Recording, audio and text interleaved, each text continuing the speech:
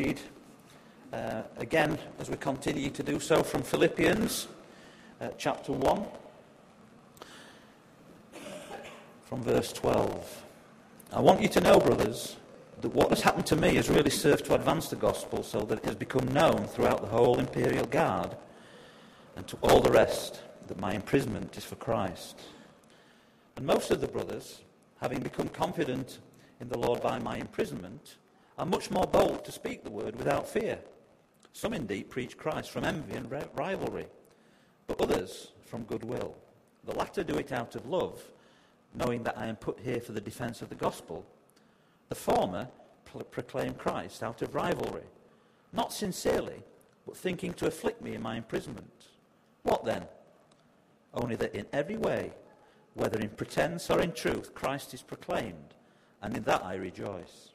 Yes, and I will rejoice, for I know that through your prayers, and with the help of the Spirit of Jesus Christ, this will turn out for my deliverance, as it is my eager expectation and hope that I will not be at all shamed, but that with full courage, now as always, Christ will be honoured in my body, whether by life or by death.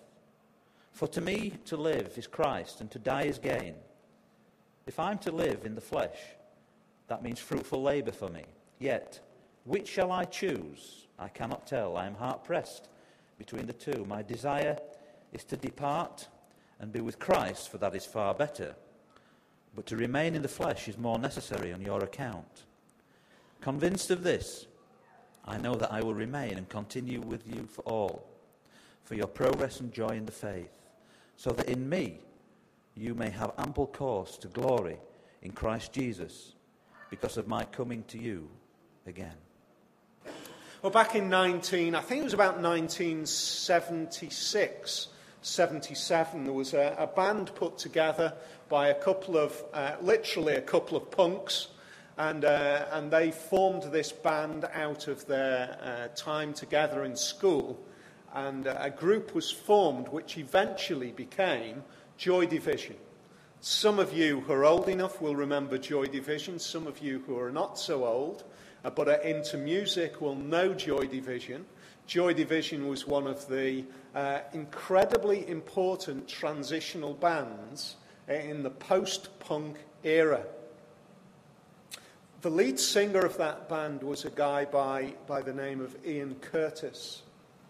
Ian Curtis was a young man who really epitomised the struggle of life.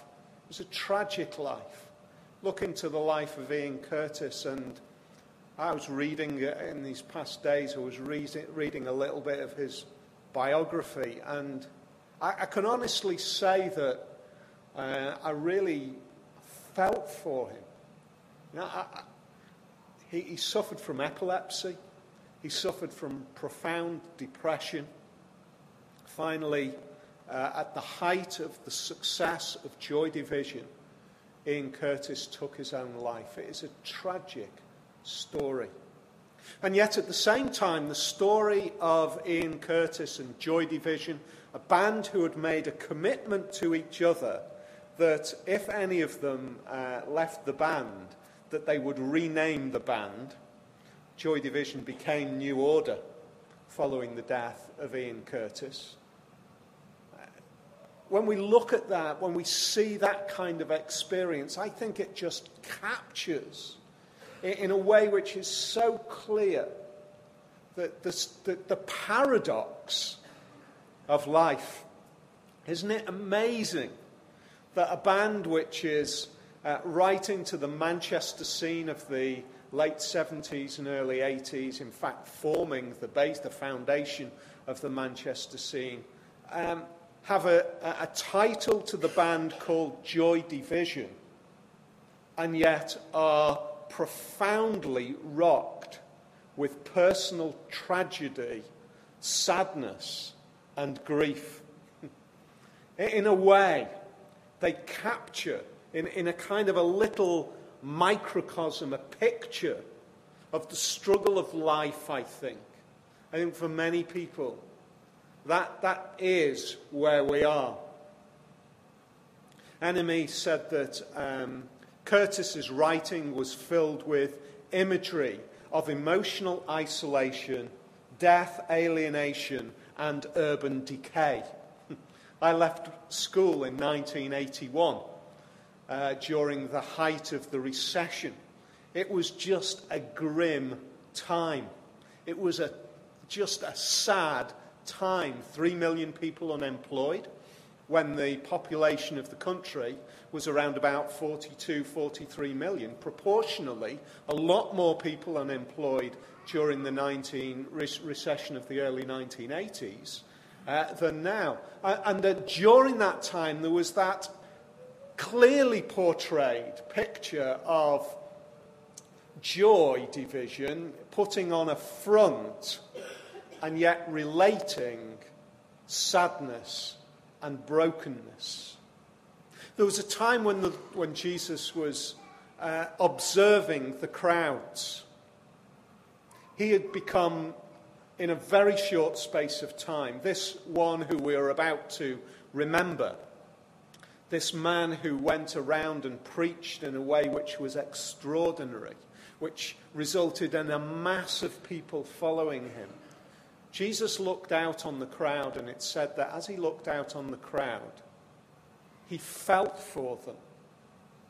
His heart was moved for them. In fact, he said that in his words, his description of them, that they were like sheep without a shepherd. In an agricultural farming kind of environment, sheep without a shepherd is such a powerful picture. We might say they're like families without guidance, or whatever it might be. We could use pictures that describe just the same kind of thing. You know, here we are 2,000 years later. If we knock off the 30 years back to 1980, 1980 years after Jesus, nothing much has changed, has it? There is a tragedy, there is a brokenness. There is a paradox. On the one hand, a desperate seeking for joy, satisfaction, happiness. On the other hand, below the surface sometimes, yet erupting to the surface in life, in activity, in decisions, in lyrics of songs, there is that emotional isolation, alienation, and urban decay. It just breaks out. There is a paradox. I want us to look this afternoon at Philippians chapter 1, verse 22 onwards, because what Paul brings to us here is Paul's paradox. Because Paul's paradox as a believer in Jesus is completely the opposite to what we have just described. We're going to work through it in a few verses. Look at firstly at verse 22. Paul says, if I'm to live in the flesh, that means if I am to go on carrying on living and breathing in this body, that means fruitful labour for me. Yet which I shall choose, I cannot tell. Now, straight away we think, well, okay, that sounds fairly straightforward. Paul is saying, well, if I carry on living in this body, then there's good work for me to do. He goes on to say a little bit about what that good work is. He says, if I carry on living in this body, there's good work for me to do, which is to come to you, the church at Philippi, and to continue to talk to you about Jesus. Let's remind ourselves, though, where Paul is, because the second part of what he says in that verse is actually remarkable. Okay, fair enough, we can understand, we can relate to the idea that if I carry on living, then I've got good work to do. But then he goes on to say, yet which I shall choose, I cannot tell. where was Paul? At this point in time, where was he? He was in a Roman jail. He was facing execution. And he says, "Yet which I shall choose, I cannot tell." Doesn't that sound a bit strange to you? Doesn't it sound a bit twisted? How can Paul make a statement like that? How can he say, I haven't chosen yet? Because it sounds to me, doesn't it sound to you, that if he's in a Roman jail facing imminent execution, possibly, that the choice is not his. The choice is actually in the hands of the Roman authorities or Caesar. Doesn't it? Doesn't it sound in human terms as though that's the reality? Paul hasn't got a choice here. Paul's situation is not one of being in control, is it? I don't know whether any of us have experienced what it is to be constrained, whether it's under legal imprisonment or whether it's under some other way where we can't get out of something. We're lost, aren't we? We have no control. And yet Paul describes here, I've got control. How does that work out? I think the only way that we can understand that is by getting into the mind of Paul and understanding how he views life. Because if we understand how he views life, we begin to understand the massive impact of what relationship with Christ actually means. And it works like this. In simple terms, Paul's view of life is like this. I'm in a Roman jail. In human terms, that looks as if I've lost control. But I know something different. I know that my life is not in the hands of the Roman authorities. Oh yeah, in human terms it might look as if it is.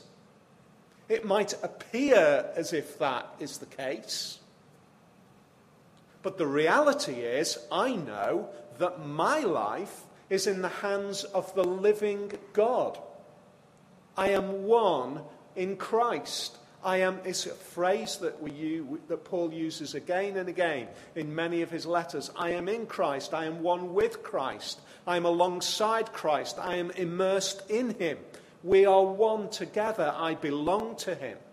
It's the way he describes his relationship. And what he's saying is quite simply this. If I belong to Christ, and he has the sovereign authority over the beginning and the end of my life, if he knows whether my final days are going to be spent in this Roman jail, if he knows, and he's going to allow the final sweep of the Roman sword to take off my head, then I know that he is the one who has the authority. And therefore, if he has not yet revealed it to me, in a way I haven't made a choice yet. He's kind of saying, I'm immersing my choice, my decision, in the greater decision of Jesus. Have you seen those Russian dolls? Where each of the dolls kind of drops inside of the other. I think Paul sees his life a little bit like that. I am one of those, but I am inside of something greater. I am owned by something greater. I am covered by something greater. I am covered. I am owned. I am inside of the living God who is the supreme authority over all things. And it's not clear yet what choice he's made. And therefore, because I am effectively in that choice, I kind of say that choice has not been made by me. Do you get the picture that he's saying?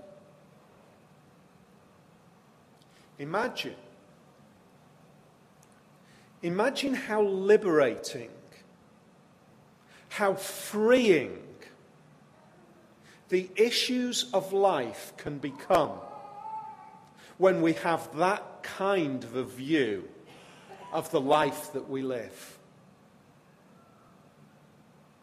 When we have a view that I might be perceived in human terms, it might seem as though there are all of these things outside of me, that outside of my control, that are weighing in on my life day by day, that are making the decisions for me, that are rocking me this way and that way, that are twisting me in this direction and twisting me in that direction, and we're at the whim of events. And Paul says it might seem that, but I have a picture, I have an understanding that my life is in something bigger. There's the outcome of Paul's understanding of his relationship with Jesus. Now why does he write this? Why has this been preserved down through the centuries? Why did he form those words in that way? Because they were formed by the inspiration of the living God, by the power of the Holy Spirit, for you and for me today to say, change your perspective on life. Paul wasn't some kind of superhuman who just lived life differently. He was somebody who God had taken a hold of his life, and he had a different view. I want to ask you a simple question at this point before we move on to the next verse. Has God taken a hold on our lives to that level? Or do the events outside of our lives continue to be what has a hold on our life? In our view, where is it? Because the invitation is quite simply, be freed, be liberated to the understanding, the confidence that it's outside of this world. I am in Christ. The outcome of that is that he says, and this is ridiculous in human terms, but he says, I'm hard-pressed between the two. My desire is to depart and be with Christ, for that is far better.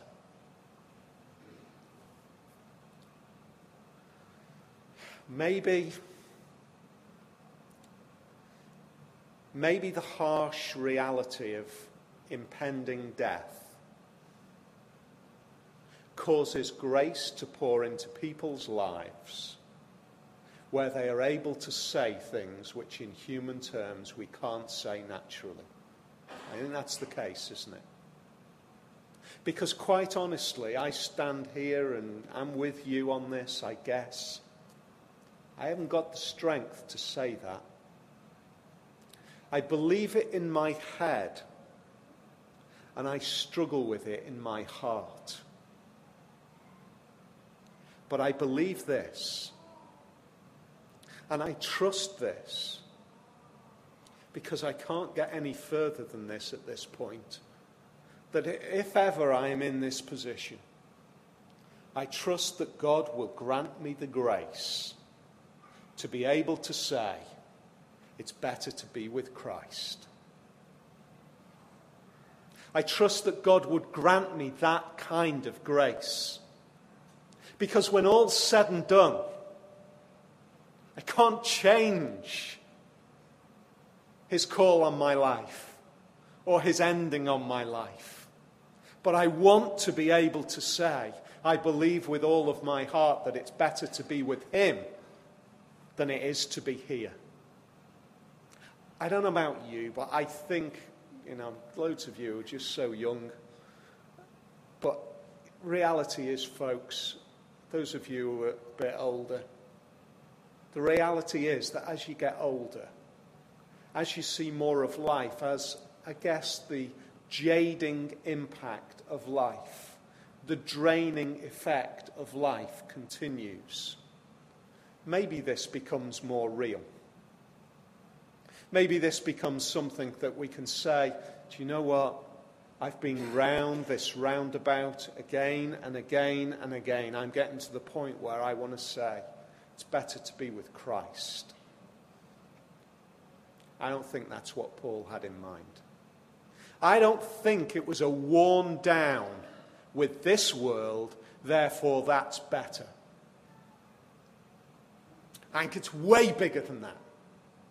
Just way bigger. I think he's seen Jesus on the Damascus road. He's realized the reality of the glory and the majesty of Jesus who is risen, the real living Christ. And he's got this vision in his mind that says, I really believe with all of my heart that the risen Christ and being with him makes this pale into insignificance, as good as this gets. And then that's what he's saying here. I understand how great it is, how marvelous it is, and therefore, because it is that amazing, I know that it's far better. That is a life-transforming confidence, isn't it? I want that. I want that kind of confidence in eternity. What can be offered as an alternative to that? Please, at the end of the service, if anybody has got an idea of anything which is better than that, come and see me. Please let me know, because that is amazing.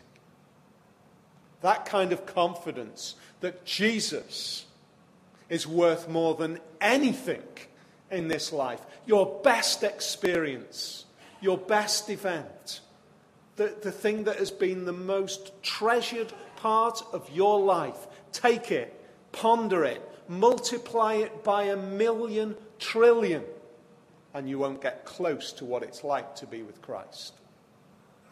That's how good it is. And Paul knew that. Paul understood it because he had seen it in a way that we have not seen it. And he says, do you know what? It is better to be there. So he goes on to say, because of that, because I am confident that my life is in his hands, because I am confident that it would be better to be with him, I can now roll that kind of thinking out to you, church at Philippi. Because he goes on to say in verse 24, but to remain in the flesh is more necessary on your account. Isn't that interesting? My choice, he says, would be to go and be with Christ, because that's better. But it's better for me to be here for your sake. Why is Paul's presence better for the Philippian church? Well, let's see what he says. Convinced of this, maybe this is the turning point where God reveals to him what his future is. This is the turning point where Paul begins to understand, at this point I'm not going to die in this Roman jail. Convinced of this, I know that I will remain and continue with you all for your progress and joy in the faith. Your progress and joy in the faith. So that in me you may have ample cause to glory in Christ Jesus because of my coming to you again. How does those verses work? Paul says, I understand, back to verse 22, there is fruitful labour for me. The fruitful labour is that I'm going to come back to you. I'm going to travel from this jail and I'm going to end up back in Philippi, and my presence is good for you because I'm going to be able to explain, nurture you, help you, grow in faith. We are meeting during these next weeks, aren't we? A time, a season which is known for peace and joy. Peace on earth, goodwill towards men. Joy Christmas joy. Paul has it here. He talks about joy here. What's his connection? How do we receive that joy? How do we experience the kind of joy that Paul has already expressed in his confidence in Christ? Well, we've said it straight away there. His confidence in Christ. He says to the Philippian church, he says to the church at Escape, the living word of God says to us today, you want peace, you want joy, you need to grow. You need to just dig deeper. You need to be more foundationally connected. You need to be flourishing in Jesus. It's as though Paul is saying, as he says, you will have reason to glory in Jesus if I come to you. There is nothing that my presentation of the Bible to you can achieve that is more important than your growth in that joy of knowing Jesus Christ as your Saviour. That's a kind of a spectrum, isn't it? For some of you here today, that might mean that my proclamation of Jesus needs to be something along the lines of you first beginning to understand who he truly is and coming to know him. It might be that my role, this church's role, for you, if you have been a Christian for 20, 30, 40 years, is to continue to encourage you and challenge you and help you in knowing Jesus. Why? Because that is the foundation of the kind of joy that Paul has just been able to express. The kind of joy and peace that says, it doesn't matter that I'm in a Roman jail, because my confidence is in that Christ who is sovereign over all, who has the rule over all things, who is greater than everything, who has my life in his hands. Joy in Christ. Where do we find that? We find it beginning at Christmas time. We find it ending when Jesus returned, resurrected, and ascending to heaven. 33 years, 3 years of ministry, an event in the history of this world that changes everything. Why is Jesus the source of all joy? We could say, firstly, because he is the only one who is eternally connecting us to God. He is eternal. He came leaving behind him the glory of heaven and returning to the glory of heaven. He was and is and ever will be the eternal Son of God. He is the one connection that we have with eternity. It's declared that at Christmas time, glory to God in the highest, and on earth peace among those with whom he is pleased. Joy.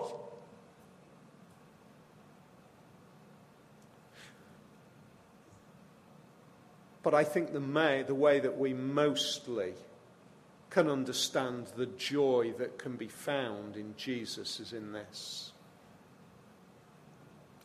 The event of Jesus coming into the world is the way in which God secures our reconciliation with him.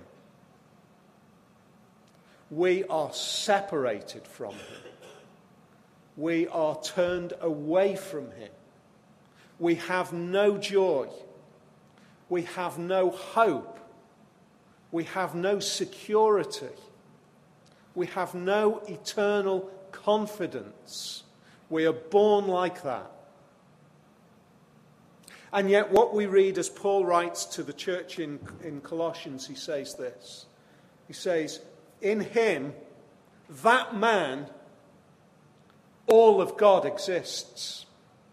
When Jesus came into the world that Christmas time as a little baby, it is God entering into the world. The eternal, living God entering into the world. Is there anything more breathtaking than that? God coming into the world, living a life so that at the age of 30, he embarks on 3 years of public ministry. And God was pleased to have all of his being dwell in that Christ, to bring God into the world. But more than that, it's not just that Christmas is the joy of God coming into the world. That verse goes on to say, through that one who came into the world, we are reconciled. Through him. How? Because he made peace through his blood on the cross. More than anything, we need that reconciliation with the living God, that kind of peace forged by Christ, by giving himself as a sacrifice so that we might live. That kind of peace, the kind of peace which means that I am now in relationship with God, is the only kind of peace, the only kind of joy that rises, carries us above the issues of life today and gives us a joy which sits straddling the issues, carrying us to eternal hope. It is that kind of joy, that kind of reconciling confidence in God, that kind of peace. Achieving that kind of peace is not an easy thing, you know. Kevin Costner appeared in the movie The Guardian. Some of you will have seen it. He's a rescue swimmer, jumping out of helicopters as the US Coast Guard in mountainous seas to rescue people from shipwrecks. Finally, he gives his life saving somebody. He dives down from safety to chaos and sacrifices himself so that somebody might receive security and safety and peace. Where does the idea of that kind of story come from? From Jesus, who dived down from heaven into the chaos of this world, the death and destruction of this world, to forge peace for us today.